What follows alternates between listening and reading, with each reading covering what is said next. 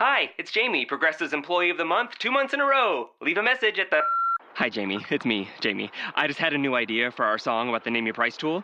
So when it's like, tell us what you want to pay, hey, hey, hey, and the trombone goes, blah, blah, blah, and you say, we'll help you find coverage options to fit your budget. Then we just all do finger snaps while a choir goes, statements coming at ya, statements coming at ya. Yes? No? Maybe? Anyway, see your practice tonight. I got new lyrics for the rap break. Progressive Casualty Insurance Company and Affiliates. Price and coverage match limited by state law.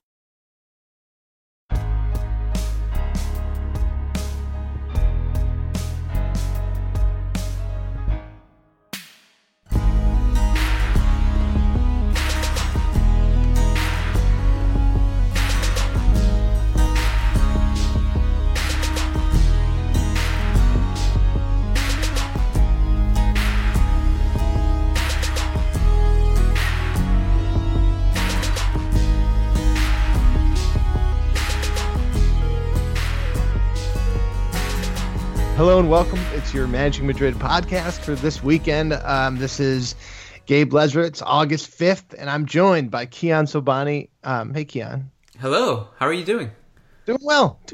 And by Om Arvin. Om, thank you for writing this awesome immediate reaction to this Juve game. Real Madrid obviously beat Juventus 3-1 in International Champions Cup, the prestigious International Champions Cup here in Washington, D.C. So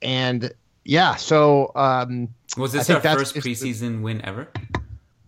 I don't remember winning a preseason game last season even. Yeah, it's been a long time since we've won a preseason game. That's for sure. And as we all know, it is really important and meaningful when the team wins a preseason game. One should take as much as possible from this. Absolutely. There's so much to take away here. One, we're winning the treble. We're winning absolutely everything now that we've won this game. Vinicius Jr. is better than Mbappe. He's better than Ronaldo. Come on, guys. Let's be bold here. Bale is back. He's never going to get injured ever again. Lopetegui is already better than Zidane. Yeah, for sure. It's just this is the greatest moment of our period right now. Beginning now, it's just going to be total and utter dominance. But the real question is, where does Marcos Llorente stand in all this? Oh yeah. I'm sorry, Kiyan, but he's not part of it. I'm glad that I'm rage quitting this podcast. You're rage quitting the podcast like Messi quit the national team after they lost that penalty kick. Oh, that was uncalled for, Gabe. That was uncalled for. What did Messi do to you of late? I just still think it's funny that exact moment. Like I watched that game and he just looked so bad, and then like they lost the penalty shootout, and it was so fucking funny. I'm gonna just quit the national team in anger after losing the Copa America final to Chile on penalties. All right, well everyone can tell that we're really not in full season form right now, but we're trying to get back. Madrid beat Juve obviously 3-1, goals from Carvajal and Bropia, from Bale, and then 2 from Asensio, who I think of all the players really did seem to hit the ground running, Marco. So I don't know how much there is to take out of it. Obviously, what you look for in these games is like, how are the players combining with each other? Are they getting their match fitness? How is like Lopetegui does seem to come out and like try to implement a tactical idea each match, and sometimes multiple times a match. And so it was kind of interesting to watch Madrid's tactics, at least in the way that the players are slowly but surely understanding the juego de posición stuff that Lopetegui is trying to do. This was oh, sorry, go ahead, Om. I was just going to talk about like the pressing was the most positive thing that we saw there in terms of tactics, because in the first game, right, it took like 15 to 20 minutes to really get into the high pressing game that Lopetegui wants, which is understandable. We didn't look very fit. It was nice to see that this game, straight off the bat, it was high pressing. We already looked way fitter than we did the last game, which was really nice to see. And it wasn't just the fitness, it was really organized, unusually organized for a preseason game. And I don't want to take away too much from Juventus's performance, but it is worth noting that they looked extremely uncomfortable. I think our pressing was at a level not usually expected at preseason, because I think in a normal game, Juve deals with that a lot better, but they just looked terrible whenever we were pressing them because it was really compact. The front three with the two central midfielders were moving in unison, and then the fullbacks would bomb up whenever the ball moved wide. It was very nice to see. It didn't last into the second half that well, which is expected. Again, it's preseason, but you could see the fitness, you could see the mentality that's needed for pressing. Everyone was really aggressive. Everyone was moving in unison. So that was very promising to see, and it shouldn't be that surprising because under Zidane, we did have good moments of pressing. So it's obvious that this team understands like the triggers, how to move in unison, all of that kind of good stuff. It's about applying the fundamental concepts on a consistent basis now. So it happens every game, and we don't have these erratic performances. And I think that will be emphasized under Lopetegui because it's needed under positional play, this rigorous application of concepts for this entire system to work. So I expect to see this game, every single game now because that's the way he wants to play. Well, there's an urgency with it, like at preseason or not, because Lopetegui has to come in and kind of implement his ideas before the season starts, so that once the season starts, you're hitting your stride. And I know, like with preseason, we only take so much away, and as we've noted before, we win a preseason game every 10 years, and it doesn't matter because we win the Champions League. But I think to gradually ingrain these things into the habits of the collective habit, but also the individual habit of the players to press the way they did and be in the positions they're supposed to be, so that it comes second nature for them. There's an urgency to do that now and try to ingrain it in the team. I thought so. The first half, we did a lot to even make Szczesny uncomfortable, and there wasn't much offensive curation in the first half. And apart from Bale would get it, he would release it and immediately dart to a run, and either Kroos or Isco would try to hit him. And Kroos actually did hit him a couple times with a couple of really nice passes, or it was just the press winning possessions. And I remember on one instance, Ceballos winning the ball and then getting fouled, which would have led to a breakaway. And it was Benatia, by the way, who has a ton of rage in his heart for us. I think the second half, the press was actually quite impressive as well, because you had a bunch of, and it wasn't right off the bat, but like towards that stretch where we were having like 8 million counterattacks against Juve, and it started to look like a carbon copy of the Champions League final 2017. There was Asensio, Vinicius, Odegaard, Ceballos was another one. Were pressing really well, and I think that something happened in the background in my house. I don't know what it was, but that in itself was like really impressive to me too. Like there was something there that I think everyone was on the same page about, and which was exciting.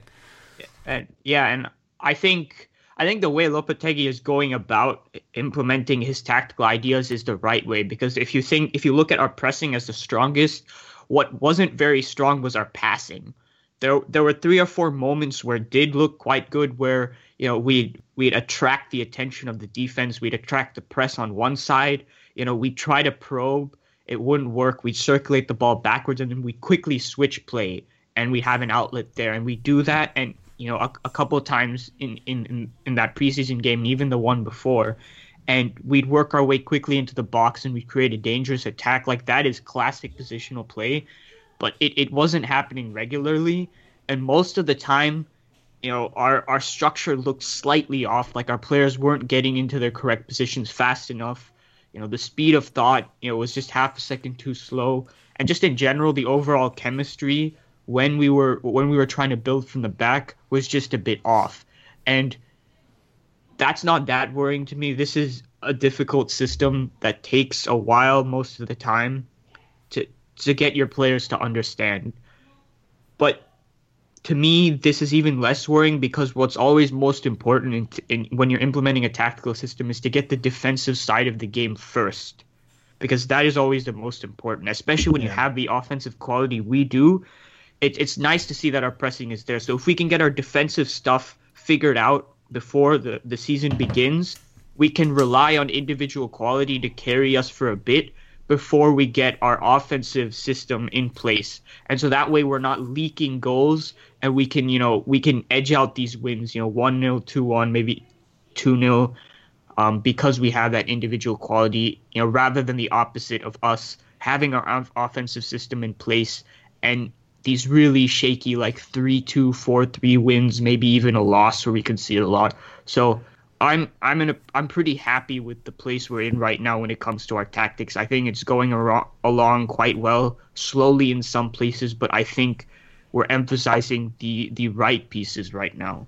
And Lopetegui did show some new offensive looks. I mean, I think for the first time saw him with Real Madrid at least roll out that false nine when in the second half when Asensio basically played there, and I thought that looked really good too. I mean, that Asensio Vinicius combination leading up to the second goal, or for the second goal, was very brilliant, I thought. And Vinicius himself seems to be adapting faster and with more poise than I expected, to be honest. And that was a cool system watching Asensio play in that center. Keon, we had been talking previously about how that was, first of all, that's one of the looks that Lopetegui likes to go with, and second of all, that Madrid actually does have a team that's really set to do something like that.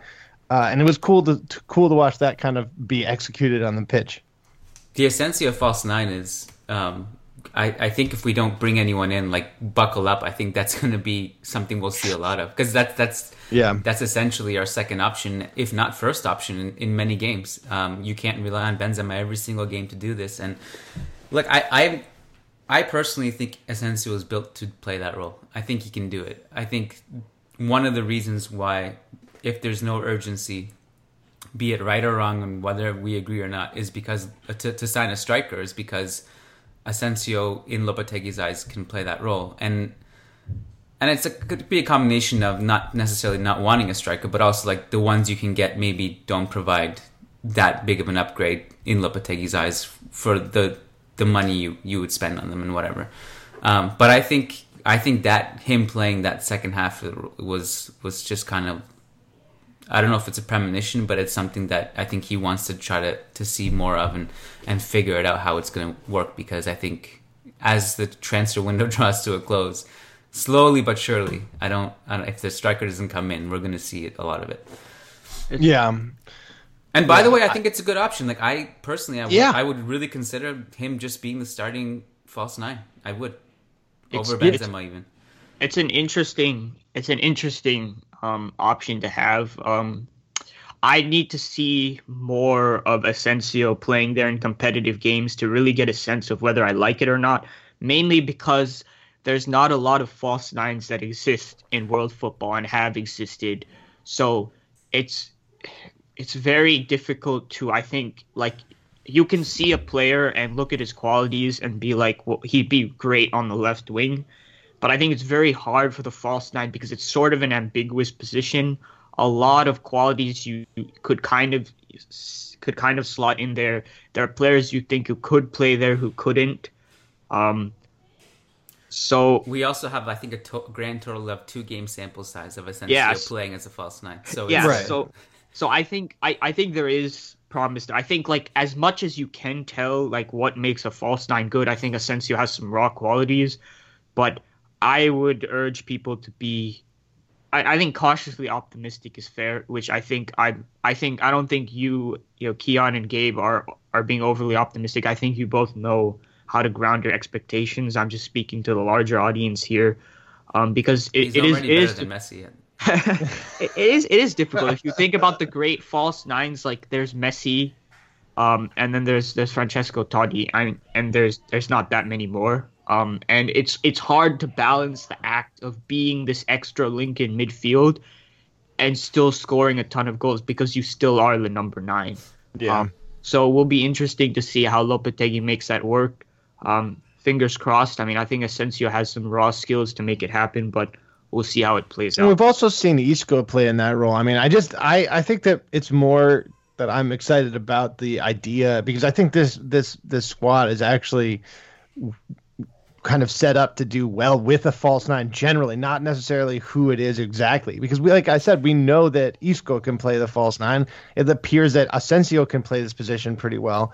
And Benzema basically already sort of plays like a false nine. So like, it's just good to see that he is running this formation and this tactical idea out, which is something that, I think that for all the brilliance of Zidane, he didn't have that ability to experiment and have new tactical ideas. When he definitely did have different looks that he played, but this is one look that I wanted to see more of that we hadn't, and we've been clamoring for such a long time. And it's good that I think that Lopetegui is trying it out, and that it's giving pretty good results. I mean, obviously Isco isn't at his peak or even close to it. He looks quite gassed. I mean, he basically played the best of anyone on that Spain team for the most minutes, and I can totally get being gassed, like going and having that type of World Cup where you are basically trying to carry that team by yourself, and then just going on vacation and not really doing as much physical training, so that when you get back, the first few games, of course, are going to be exhausting. But I think when he's back to kicking at full stride, he will be a great option for as that kind of binding agent there, and playing at that false nine occasionally. Not just Asensio, basically. Well, I think the two traits that Asensio has that I think will make him a good candidate in this role more than other people in the squad is that, one, he can finish. He's a good finisher. He can score goals.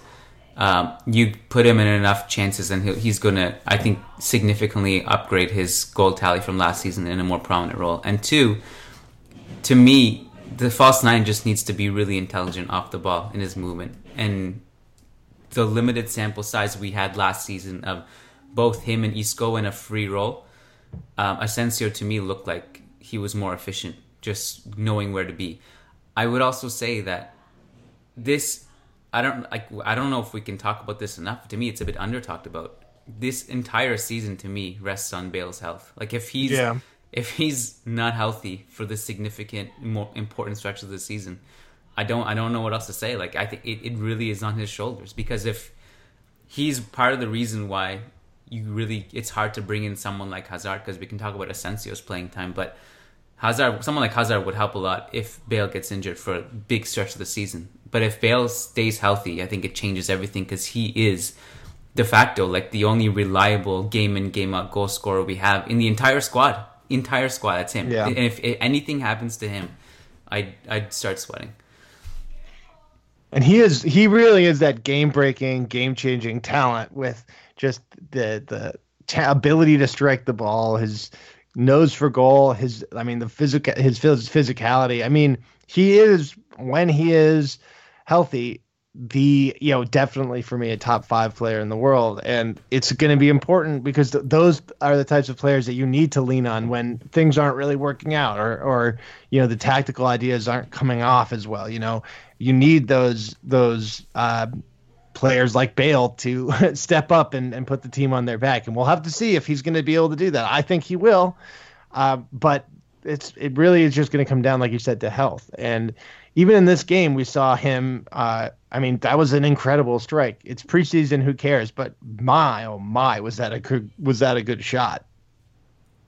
It was a great shot. The thing with Bale in the preseason to me has been that he's kind of looked like in fifth gear. Like, I think that was part of the reason why the second half to me was more exciting. And by the way, like, the game against Juve reminded me why I don't find preseason that interesting. The first game I found really more fascinating because I was just deprived of Real Madrid, and then you're like, oh, it's preseason, it's really not that exciting. Maybe it actually just really wasn't exciting, and the first game was better. But that's what I think. Yeah, the second half of, but that was one of the reasons the second half was better, because the kids were hungry and they were in. If you like, I think Vinicius and like these guys, at least in terms of effort levels, if not form, were in first gear. Whereas Bale was just kind of feeling it out to me, a bit casual, and understandably so. Like, he's just trying to go through the motions at this point of the season.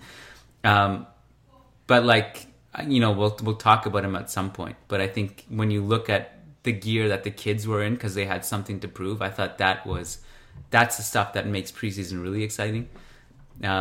Bale looks fine. I don't think he's been great or bad. He's just kind of there just trying to get into some kind of rhythm. I don't know if you want to. I kind of ended that statement on like half. I just kind of ended it without really finishing a sentence. So I left you guys in limbo. So I just leave it up to you guys to take over and pick up. These preseason podcasts, we really are just trying to get up to speed. You can't ask too much of us. We're just trying to try new tactical ideas, and we're in fifth gear.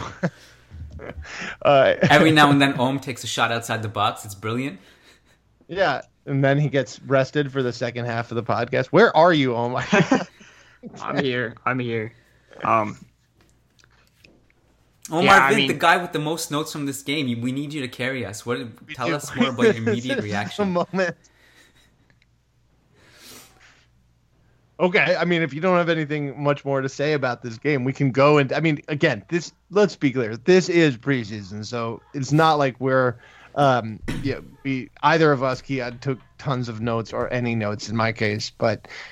I mean, I think we can point out. I was just trying to quickly run through what I think we can mention. I think Reguilon is how you say his name. I think he played quite well from left back. Castilla player. Yeah, second game in a row where he looked quite impressive again. I don't know how much to take away from it, but it was impressive to see the confidence he came out with. I hardly saw any mistakes from him. He had a really nice moment where he cut inside on his weaker foot and launched a shot at goal, and forced Chesney into a good save. That was nice to see. I mean, I think this is just. I think all the youngsters have shown us at least something, except for what was the name of the center back that's played now twice in a row? Javi Sanchez. Yeah, I mean, he's looked a little out of his depth. He looked a bit better last game. I thought. Yeah, it could just be nerves. And again, it's hard. I don't want to go out straight up and say this guy can't play for Real Madrid, but from what we've seen, he struggled a little bit. But otherwise, I think all the other youngsters have looked quite confident. They've shown something that I'm sure Lopetegui is noting down, and even more so probably what they show in training. And I hope this helps them gain some confidence before they go out on a loan or something. Speaking of these young ones, I actually wanted to bring one piece of news up that I realized we didn't talk about last time, Kian, which is that Lopetegui has named Albert Celades as the second coach, and Celades was the coach of the under-21 Spanish team, which means that he actually has a good relationship with a lot of these people already, and my understanding is that he is quite a well-liked coach in the Spanish kind of universe. Yeah, I think, and I still to this day am a bit surprised that Spain didn't bring in Celades instead of Hierro during that whole fiasco when they let Lopetegui go last second. Because he has a clear, at least, coaching philosophy and identity, whereas Hierro just kind of went into it raw and was just there as a kind of a figure more than a coach, if you ask me. Which was kind of unfair to Hierro too, in the sense, there's only so much he can do in that situation. I thought Celades would have been a more logical choice. I didn't expect him to come in as a second choice here, but I think as stylistically he fits. He does understand the juego de posición, how it works. He has a connection with the younger players. He was the coach of the under-21 team with Mayoral, Llorente, Odriozola. Ceballos is another one. Asensio was also in that team. I think he's actually quite a qualified assistant coach, to be honest. This is kind of cool to have him around. If you remember him as a player, quite an unremarkable player. He was one of the few in the short list of the history of football that played for Barcelona and Real Madrid. And when we signed him from Barca, it was just kind of like no one. I don't think anyone cared. Really cared. It was like okay, and he played a few games. But he's as a coach he's been a bit better, and I think it's cool to kind of bring him in. There's certainly nothing. I don't see any harm in it. He's a good No, connection no, with no, the no. younger players. Yeah. Well, that's not what you were if anything, saying, I I think know. it's nice. Like I think it's a great addition, personally, because he and Lopetegui have a good relationship. Very clearly, they both have a very similar and very clear style. They both understand and implement the juego de posición very well, and Celades especially and they both do have a very good relationship with this kind of young core of Spanish players. And I think that if Madrid is going to do well this season, it really will come down a lot, in addition to like just Gareth Bale's body. It's going to come down to how well this core of Spanish kids evolve, because they really did invest a huge amount of the future of the team and just in these players, in this group of players being good and as good as everyone has said they are. And it's time for them to step up, and this is their season, and this is two coaches who are literally, this is what they are brought in for, is to make this group of players kind of realize their potential. Yeah, I have I have a couple more notes from this game if you want. Do it. We did a little rapid fire at the last podcast with any leftover notes I had from these preseason games. There's not many that we didn't already talk about, but I will just say two things. Javi Sanchez, which briefly mentioned, I thought he had a better game. He had like one really shocking giveaway in the second half where Juve had a dangerous counterattack. But all in all, I think because he was on the same side as Carvajal, in the first half in particular, he actually covered for Carvajal quite a bit and had successfully came over to that flank when Carvajal was caught out and dispossessed the ball carrier. Whereas the first game, he was really, it must have been confidence because he had a good season with Castilla. And Castilla is like one exciting thing about them just generally under Solari has been their defense has been actually good.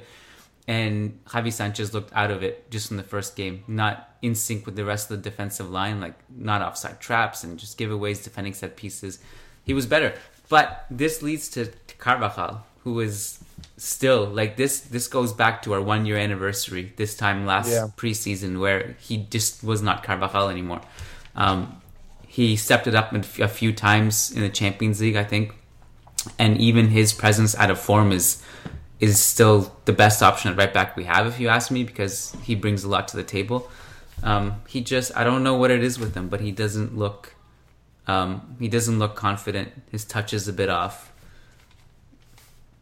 Let's hope that none of this matters and that Odriozola might light a fire in him to pick That's it up. the hope. Yeah. That's definitely the hope. Yeah. I wanted to also mention that Valverde played, Fede played 90 minutes, which is cool. Yeah. I think he is a really exciting, long-term player for Madrid, and I'm interested to see how you guys see this going for him, because obviously his last loan spell really didn't work very well. No, he did not play very much, and I'm not sure how much he's developed. So Madrid really need to figure out a better way to help him develop a little bit more, and if that's finding a better team to loan him to, then fine. Or if that's bringing him back to Castilla and like giving him more minutes, that's fine too. I'm interested in how the next step for him is. Do you think? Well, he can't play in the team this season. It's just that there's too many players in his position. He has to go on loan. He has to go somewhere. I'm not opposed to an option where you go a 1 year loan with where the team has an option to renew his loan for a second year, because I don't think it's that urgent to bring him in given Kovacic and Ceballos are still here. I would say that I think he looked good in this game against Juve, and I thought like the way he read some of the passing lanes has actually worked as a box-to-box midfielder. He can play that role.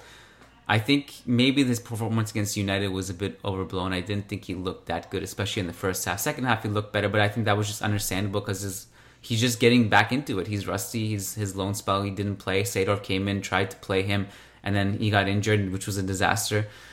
I think he needs and will go on loan this summer or this season. I don't know where, but I'm assuming somewhere in La Liga where he can play, because there's just not, at this moment, there's too many players in this position.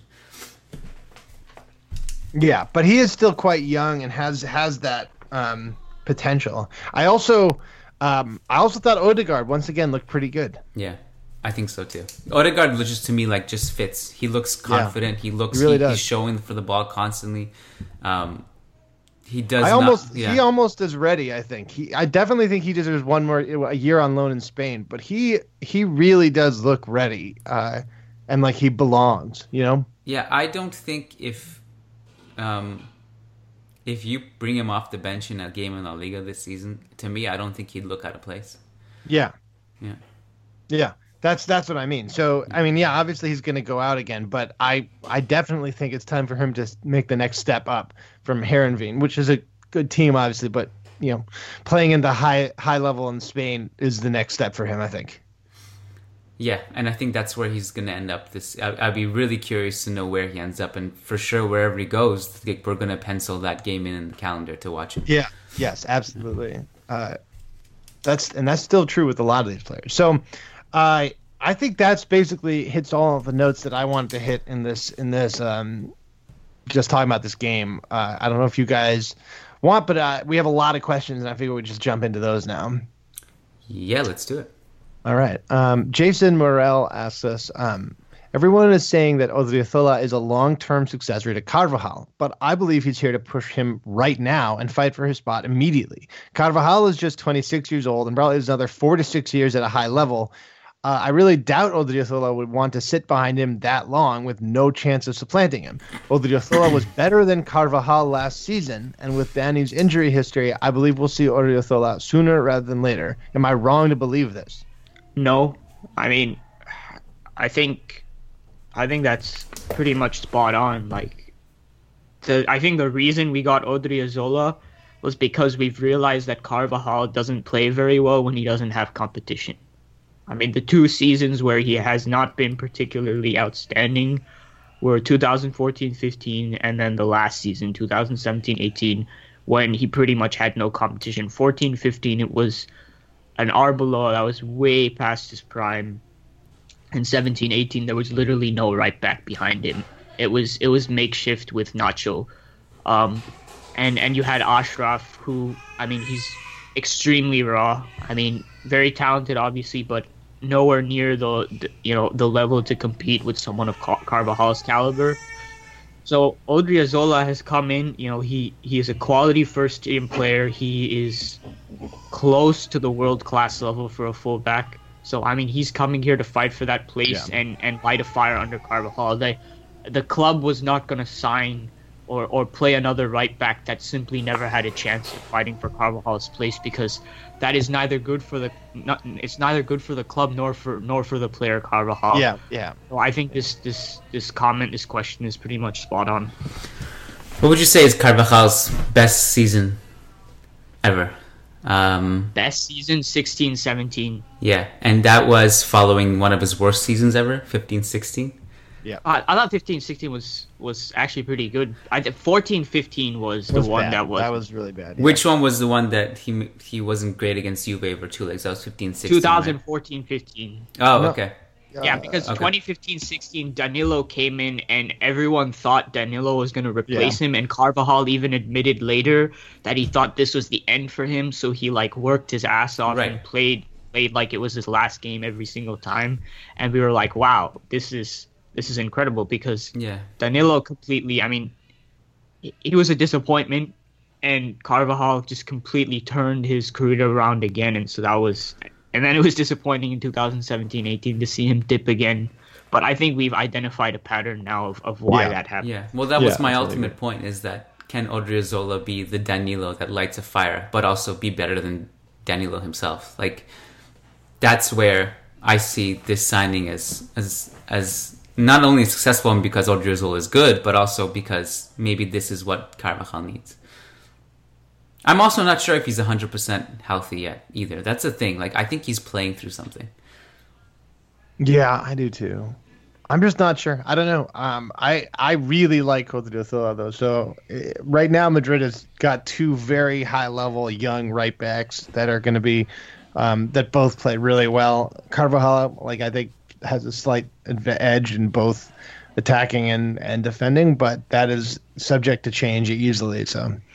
All right, Ian Marley asks us, of all the strikers linked to Real Madrid, one who has not been mentioned is Aguero. What do you guys think of him, and would he fit the system? I really like him, and I think he'd be an excellent fit for Lopetegui's system.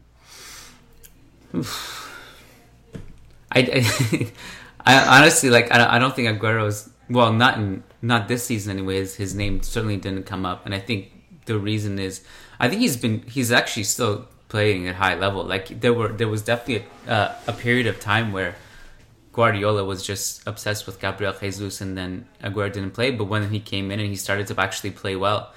But the problem is, I guess he's 30, and he himself has said that he is just going to see out the end of his contract with City. And I believe it goes to 2020. I think is at least. I don't know if there's anything else to say about this. Yeah, I don't think he's on the market. I just don't think he wants to go. And I don't think Guardiola wants to let him. So. I mean, Aguero was arguably the best striker in the world last season, if you're not counting Ronaldo and Messi as strikers. I mean, so, yeah, I have no idea why City would let him go. His age is not something that would be great for the long term. And, you know, there's injury concerns. So let's say he becomes available 2 seasons from now. It would probably only be because his form has fallen off. You know, Gabriel Jesus has managed to replace him. And, you know, or he has some kind of injury. And I think at that point, Aguero wouldn't look like such an appealing option.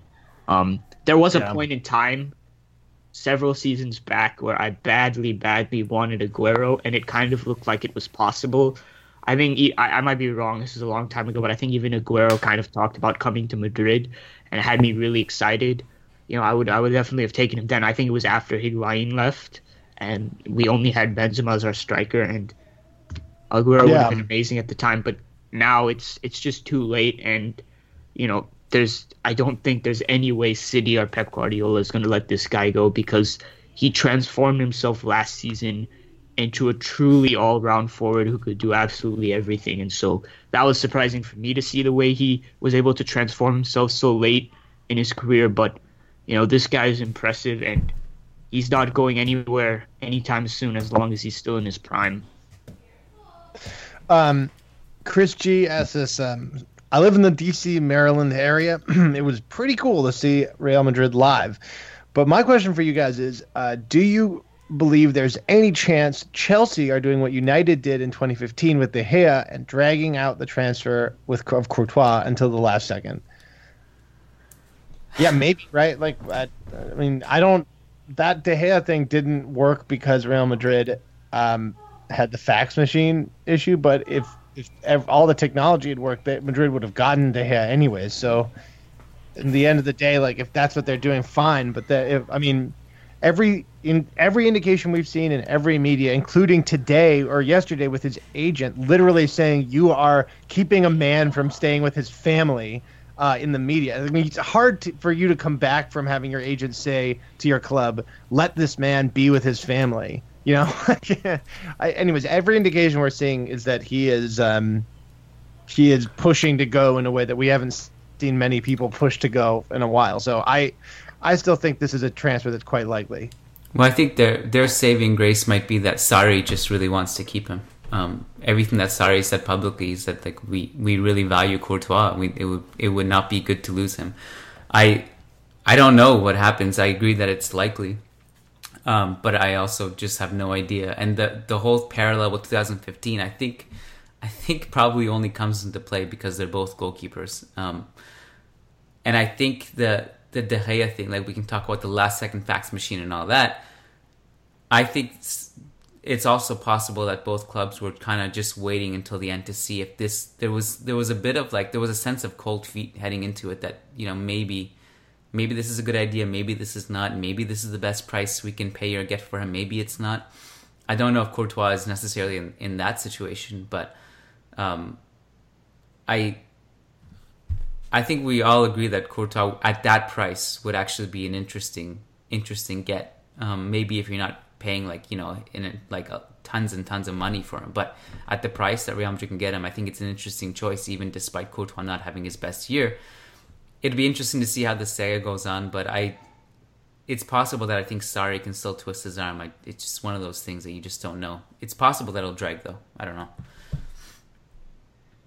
All right, this seems like a good time to mention this, but when the show starts ramping up during the year, we like you said, if you toss us $5 a month, we'll answer your question and each show.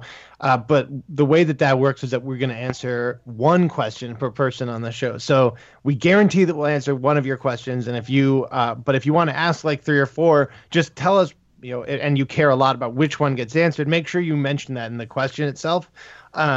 So because generally we can end up with 5, 6, 7 pages of questions. So we need to figure out, we do a little bit of culling. We promise that we're going to answer a question from each of you per pod. It's just that sometimes we get people who ask like 6, 7 questions.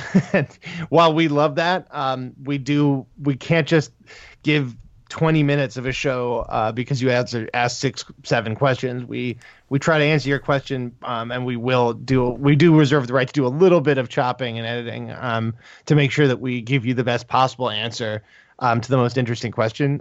So just saying that now, because I'm about to say Sajid Reyes has a few questions for us. So I guess we're gonna try to go through these. We're gonna go through them pretty quickly.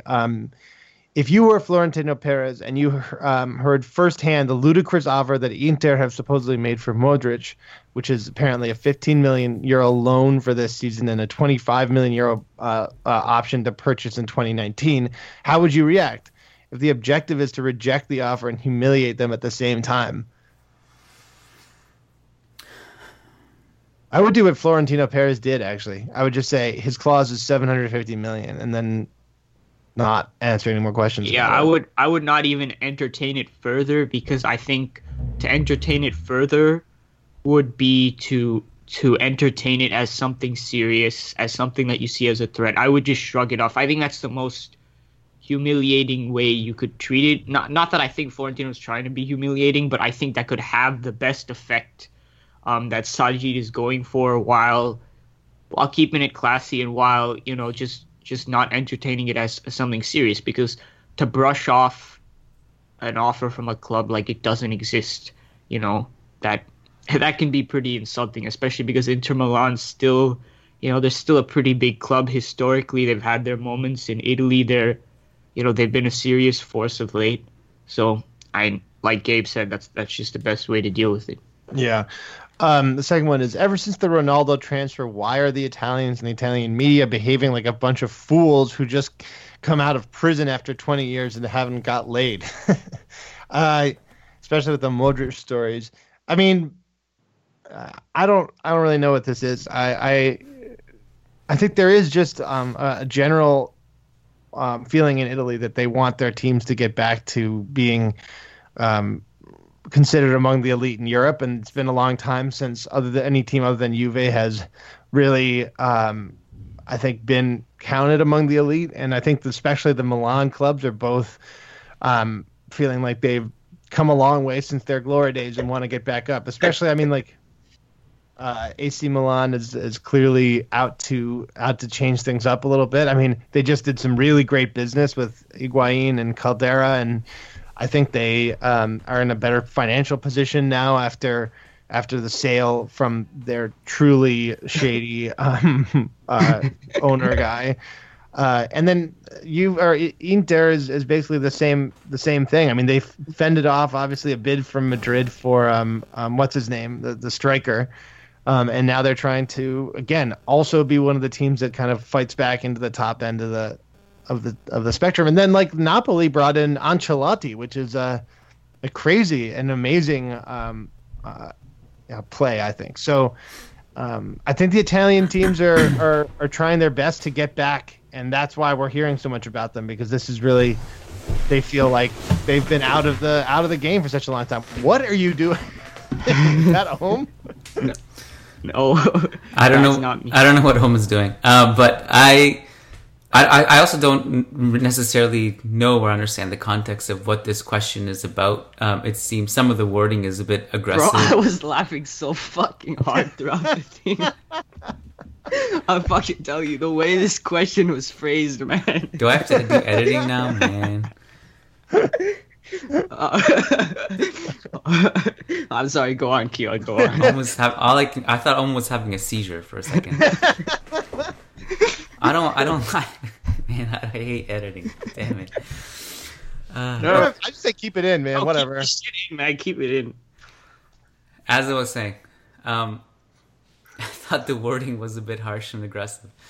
I would say that I think, if it's just speaking to Adam Digby, friend of the show who's been on Juve Journalist, this is a big deal for Juve getting Ronaldo. Like, it was a huge deal. Forget that it's Cristiano Ronaldo, one of the greatest player of all time, arguably the greatest player of all time.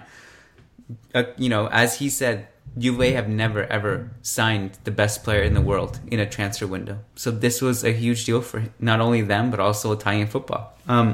So I don't know entirely the context of the question. The wording of the question, who is kind of being a quote unquote fool or idiot or whatever, because they're excited about these signings. But it's a huge deal for them to be quote unquote back on top, or at least to a level where they're attracting players of this magnitude. Yeah. Our last one from Sajid is what the fuck is happening with PSG and FFP? Sajid, I hope you're all right, man. This is PSG.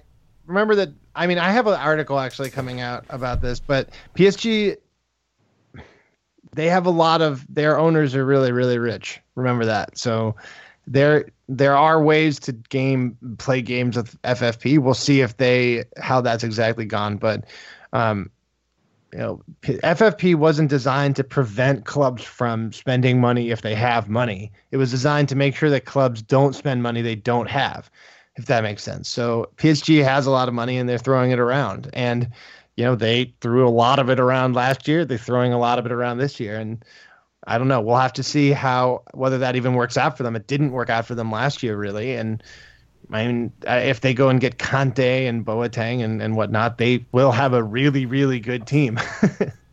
The Boateng thing is entirely bizarre, by the way, because it's about his ties with Jay-Z, because he's one of the footballers who signed with Jay-Z's sports agency.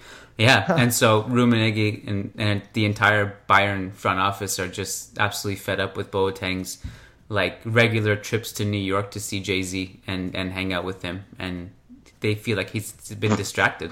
So it's kind of, and it's a very bizarre situation. I'm sure PSG won't care about any of that stuff. They just want to sign him. I mean, if I were Bayern, I don't know if it's an overreaction, but Boateng is, to me, still one of the best defenders in the world. So it seems kind of weird to use this as a reason to offload him. Yeah, it does feel a little bit like Bayern is staying put when maybe they should be playing a little bit more aggressive defense. But yeah, I don't know I get too much into this, but after the kind of Ozil comments and stuff, this guy has his own idea of what a moral code should be. I'm talking about Rummenigge here, not Boateng.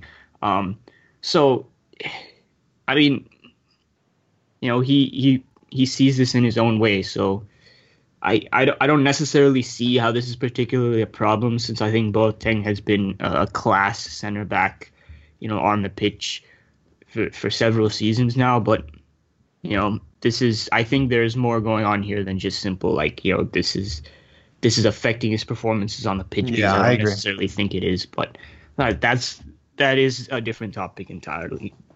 Yeah. All right. Carlos Salinas asked, I really like Lunin, the little we've seen of him. How often do you think he'll play with the first team? More than Casilla? It all depends on what happens in the transfer window. Does Courtois come? Does he not? If this is the roster and this is what we're going into the season today, and there was no other additions, I'd prefer Lunin to get over Casilla as a second choice. I mean, I think so, but I think what's going to happen is that Lunin is going to. I think Casilla is going to be the backup. And I'm not wrong. Lunin is the one who's going to be the Castilla number one, right? I don't know if there's any definitive thing either way. I am of the belief that Courtois will come in and Navas will kind of battle for the first place, and then do some rotation between those two. If that signing happens, then Lunin will go on loan, I think, and Casilla probably has his days numbered with Real Madrid, which is fine by me. I don't have any personal animosity toward Casilla. I just don't think he's good enough to play for this team. I mean, he's average. I mean, nothing wrong with that, but he's average. That's just how it is. Yeah. But if Courtois doesn't come, I think it could very well we'll just have the same goalkeeper situation as last year, where Castilla is playing second and Kaler is starting, and that's sort of where we are. I think that's exactly what it's going to be. Well, I think not that I knew anything about Lunin before we signed him, but now that I know him, I think he's overqualified for Castilla, if I'm being honest. Yeah, he might go on loan still. Probably. Essa Hariri says, I have a question for you guys. How can a player be so professional that he can silence his emotions and support a club he loved since he was a kid and join the rival club and give his best there? For example, Modric was a Barca fan but ended up in Real Madrid and gave his best there. Other examples include Coutinho, Isco, and believe it or not, Iniesta. I think it's because you're a professional and you just, this is your job. You do your job. Yeah, so. I think that weirdly enough, like I've thought about this a lot, even though I absolutely have never had a fucking chance to, even a little chance in like 0.001% to ever become a professional football player. But like I thought about, I'm sure that's every single one of us here have dreamed of that at some point, especially when you were in high school, just out of nowhere, a scout comes and says, you know what, you want to play for my club? And, I've thought about this extensively. What if Barcelona came and said the same to me? Would I say yes? What is my duty as a fan? I'm not sure I've answered that definitively, but I've tried to put myself in the shoes of other players. And when you become a professional football player, the first thing you have to understand is that you're no longer a fan, and that you have to take care of yourself. As fans, we forget that this is a game of slim margins, and that a lot of the chances these players get is a once-in-a-lifetime opportunity. It's never going to come again. If Barcelona comes to you and says, we want you to come play for the academy, you cannot turn that down, because you cannot bet that Real Madrid is going to come, a week later and say, hey, you want to join us? Like, this is your one chance, and you have to take it. And I mean, that's what because playing for Barcelona, will help your professional career, whether you're playing with the academy or whether you're playing with your first team. It's not something that's going to come against. You have to say yes. And again, I think as fans, that's sometimes difficult to understand. But once you put yourself in the mindset of a professional, it becomes a fairly easy decision, because you got to play for yourself. You got to enhance your own career. If you want to become a great, you got to make decisions like these. And at the end of the day, I don't think it's very tough for people like, Isco, Coutinho, Modric, because they know what they're here for. And it's for them to be the best professional they can be. And that means signing for the best teams that are available out there. Think also about... I would fucking do it, absolutely. For whatever reason. I know, Wow. whatever. I would 100%. Are you kidding? Like, if they were like the only people offering you a chance to Of course. follow your dream and be a footballer, and so what? You just put it aside and shoot your shot. You know what I'm saying? Like, Think about also what some of these players go through as kids. Absolutely. Like Modric is the guy who literally they were finding shelter in abandoned buildings and hearing grenades go off outside. So when you come especially from a childhood like that, I don't care who's paying you. Like, it's you take it, you sort out your entire family. Like, that's it. This is also why I kind of find it hard that people criticize so much when these players like Paulinho or whoever just go to China and get a bunch of money. Like, you have no idea what a lot of these players go through as kids. And if you think that playing for your rival, it's a no-brainer to me, That's a really good point, because the way I was coming at it was like, it was from a privileged position, the way I was tackling the problem. I don't know if I say most, but a ton of these players, like you said, like when you wrote that article about Casemiro, they come from utter poverty. Yeah. And so they don't even have the luxury of thinking about it the way I was saying I would think about it, where your club loyalties lie. This is my one chance and my dream to put food on the table every single day, and make sure my parents live comfortably for the rest of their lives. And when you put it that way, like I think the way you said it, Keon, was perfect, because when you put it that way, like it is no debate. Like there's no question. You just take it immediately. I mean, I don't think there's more to say after that, because I think that was the perfect way to say it. Last question. Thomas Berg asked us. Not last question. There are more. It's like the third or fourth last question. Last question on the page you're reading. Yeah, last question on the page I'm reading. Thomas Berg asks us in an article or post Juve pod, please go through the different tactical formations following the subs. For Madrid, I assume not Juve. From what I saw, it was a 4-2-3-1, interchangeable in 3 behind with Benz over the top, and then a change to some sort of 4-3-3 with the false 9. And now in the end, I don't know with what Lucas and Mayoral as forward, with Asensio as center mid and Llorente as center back in a 4-4-2. So basically, he wants. I think that the question is what were the formations what were the kind of tactical formations that Lopetegui was trying out in this game? I mean, I think he's pretty much correct in that. Well, definitely the first half was a 4-3-3 for sure. It was a 4-3-3 in the first half, because it was Benz up top, Bale on the right. Was it Vinicius who started? No, it was Isco. Sorry. We also had Ceballos, like the spearhead. Right, yeah, it was Isco. Sorry, it was Isco on the left. It was Ceballos and Fede as the 2 interiors, and Kroos as the anchor in the 3-man midfield as a defensive midfielder. So it was definitely a 4-3-3. And then in the second half, you had Asensio come on for Benzema. You had Vinicius come on for Isco, and I think it was Odegaard who came on for Bale, if I'm not wrong. So it was still a 4-3-3. And then after that, when Mayoral and Lucas came on, I think throughout the entire game we were just seeing different players all in the same 4-3-3, if I'm not wrong. Yeah, no, I don't have anything to add to this. That's what I thought also. Yeah. Okay, Christian Gonzalez asked, I'd like to know how confident you, Keon, are of having Llorente be part of a starting 11 in a match where everyone else is a starter, just filling in for Casemiro. This is, of course, in an important La Liga match. I feel fine. I feel more than comfortable with it.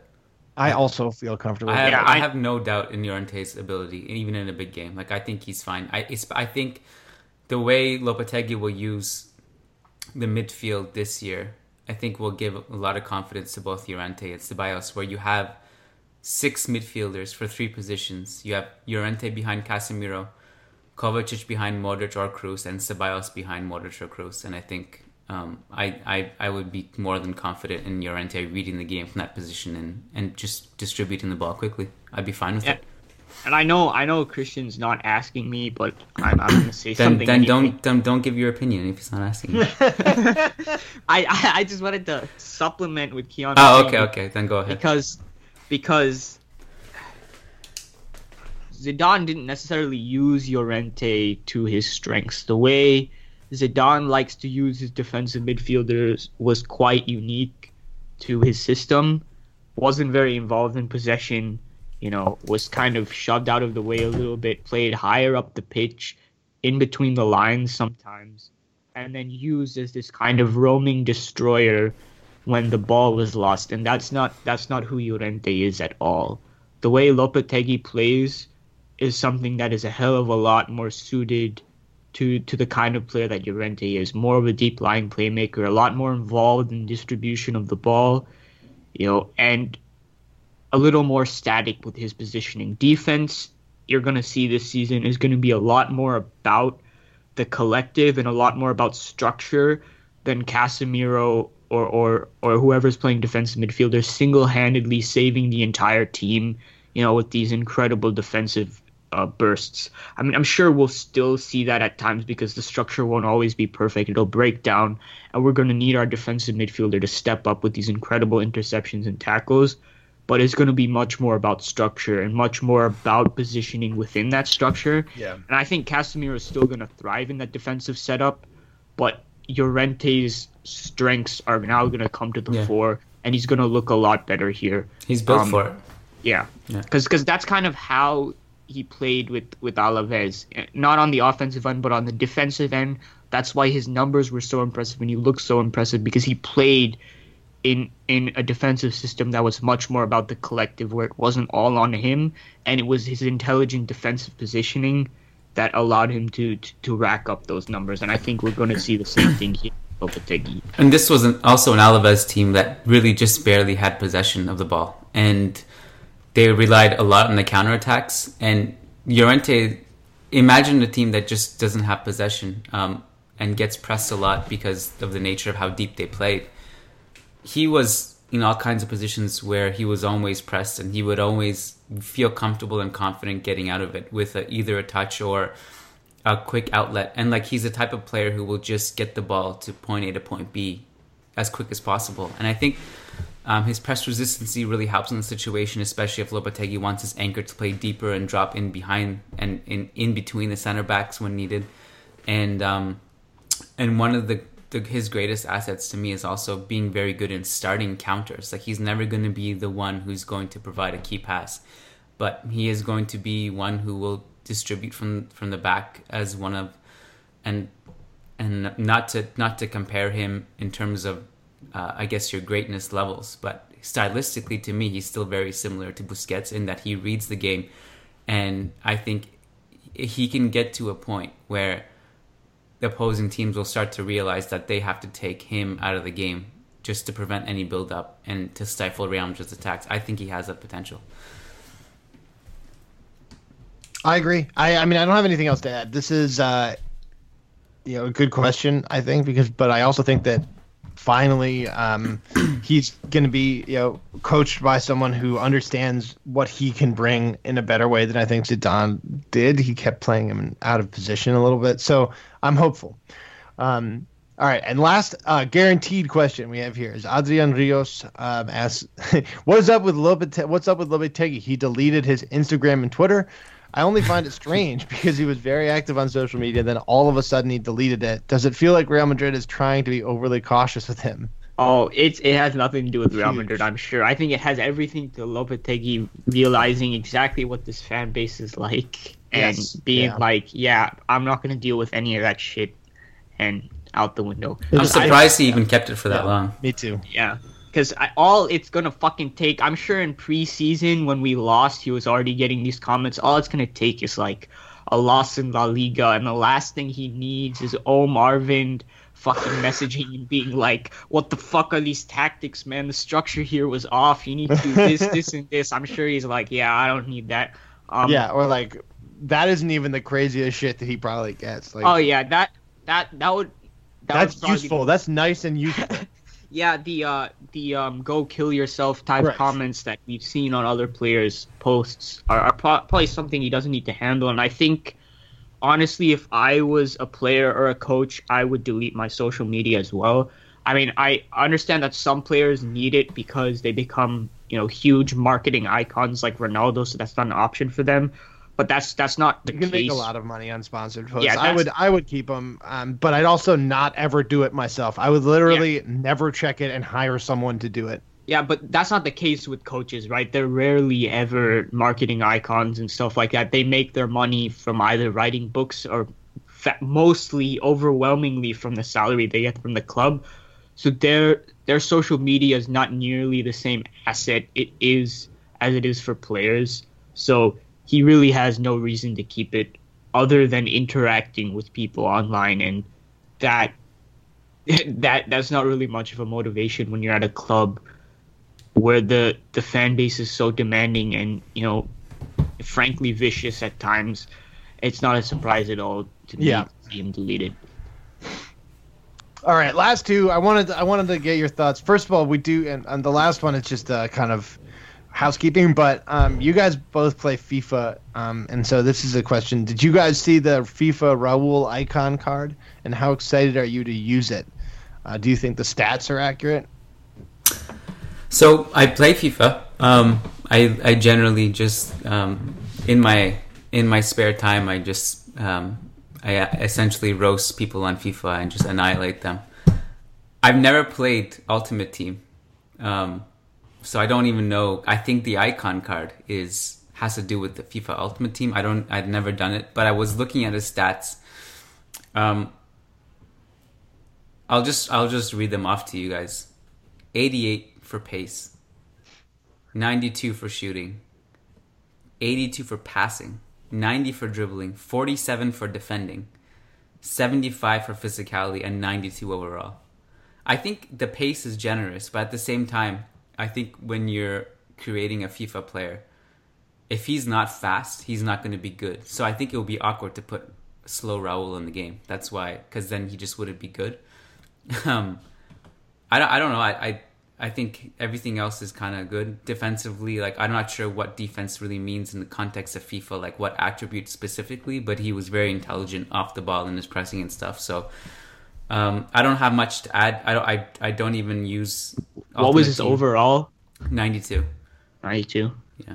I mean, I think he could probably be a really good finisher in this game. He'd score a bunch of goals. Yeah, I mean, I don't have much to add because I don't have a console beyond the Xbox 360. So the last FIFA game I could play was FIFA 17. So yeah, I don't play Ultimate Team either. So yeah, I'll have to start now that I know this is an option. Ultimate Team will fucking suck your life away, dude. Okay, then I won't get into it. I played Fortnite like for one night, and that was it. I just this is. I've given up on video games. Unfortunately, I wish I should. No, it's fortunately. Thank God. All right, last just piece of housekeeping, just in reference to Elian Zako's question about the fan stories. Like I think everyone remembers that we did that giveaway of the Gareth Bale signed jersey. And we read some of our favorites. That was sort of what we figured that was sort of the end of that. Assuming that we get, maybe we'll get another one of these giveaways again, we can we could do something like that. So and we'll read more fan stories. And occasionally I think it might be cool just to, when we don't have as much things to say, we'll read some stories that we like. But for now, we're not going to just go through and take an entire episode of the show to just read all of the submissions we got, because there were quite a few. But we really appreciate everyone's stories, and it was really cool to read them. And that was a great show, and we got to it was really fun. Yeah, no, all the stories were great, and so that episode we went in, we read, I think the best, not best, but it was, I think the highest ranked in terms of the most likes per post. We read like the most popular out loud, and it brought back a ton of memories, like just to our own stories, and it was cool listening to your stories. It was a ton of fun. It was great. Yeah. We should do Patreon shoutouts. Let's do it. Patreon.com/managingmadrid is where you go to get different rewards and get access to more shows apart from the weekly Sunday episodes. And we have a lot of content coming up your way this season. I think at least 2, possibly 3 extra shows per week. We'll see. Shout out to these specific patrons who pledge $10 or more, and your reward is you get a shout out on the podcast. Nick DeStefane, Sergio Monleon, Tyler Dixon, Raul Gutierrez, Gary Kohut, Raghav Potluri, Bjorn Salvador, Dan Berthy, John Fernandez, Frederick Sundros, Selvin Adolfo Chamale Perez, Anas Alazawi, Sheikh Atiri, Red Bat, Leon Stavronakis, Armin Gashi, Eric Rogers, Nick Ribeiro, Yahya Ibrahim, Said Mahad, Vicky Cohen, Magnus Lext, Jason Fitz, Anton Hackberg, Solomon Ortiz, Jeanette, Jimmy Obaid, and Daniel Smith. Whew. Gets longer every week. I love it. You guys are amazing. Really great. Thank you so much. Well, thank you so much. All right, until Wednesday then, Kian. And Om a la Madrid. A la Madrid. A la Madrid.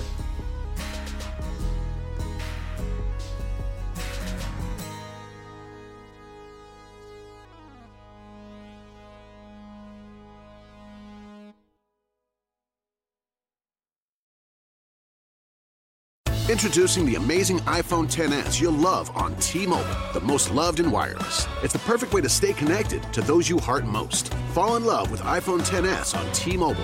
And right now, trade in an eligible iPhone and you'll save $300. Visit a store or call 1-800-T-Mobile. If you cancel service, remaining balance is due. Qualifying service and finance agreements required. $279.99 down plus $30 per month times 24. Full price $999.99. 0% APR for well-qualified buyers plus tax on full price. Allow 8 weeks for rebate. Have you heard? Metro by T-Mobile now includes Amazon Prime. Yes, enjoy the best of shopping and entertainment, movies, TV shows, music, free shipping, and much more. All included for just $40 per line for 3 lines. All on the T-Mobile network. Discover the smarter way. Metro by T-Mobile. That's genius. One offer per account. Offer subject to change. $12.99 per month value. Offer valid for new Amazon Prime members. Metro customers may notice reduced speeds versus some T-Mobile customers. Video at 480p. Capable device required. See store for details and terms and conditions.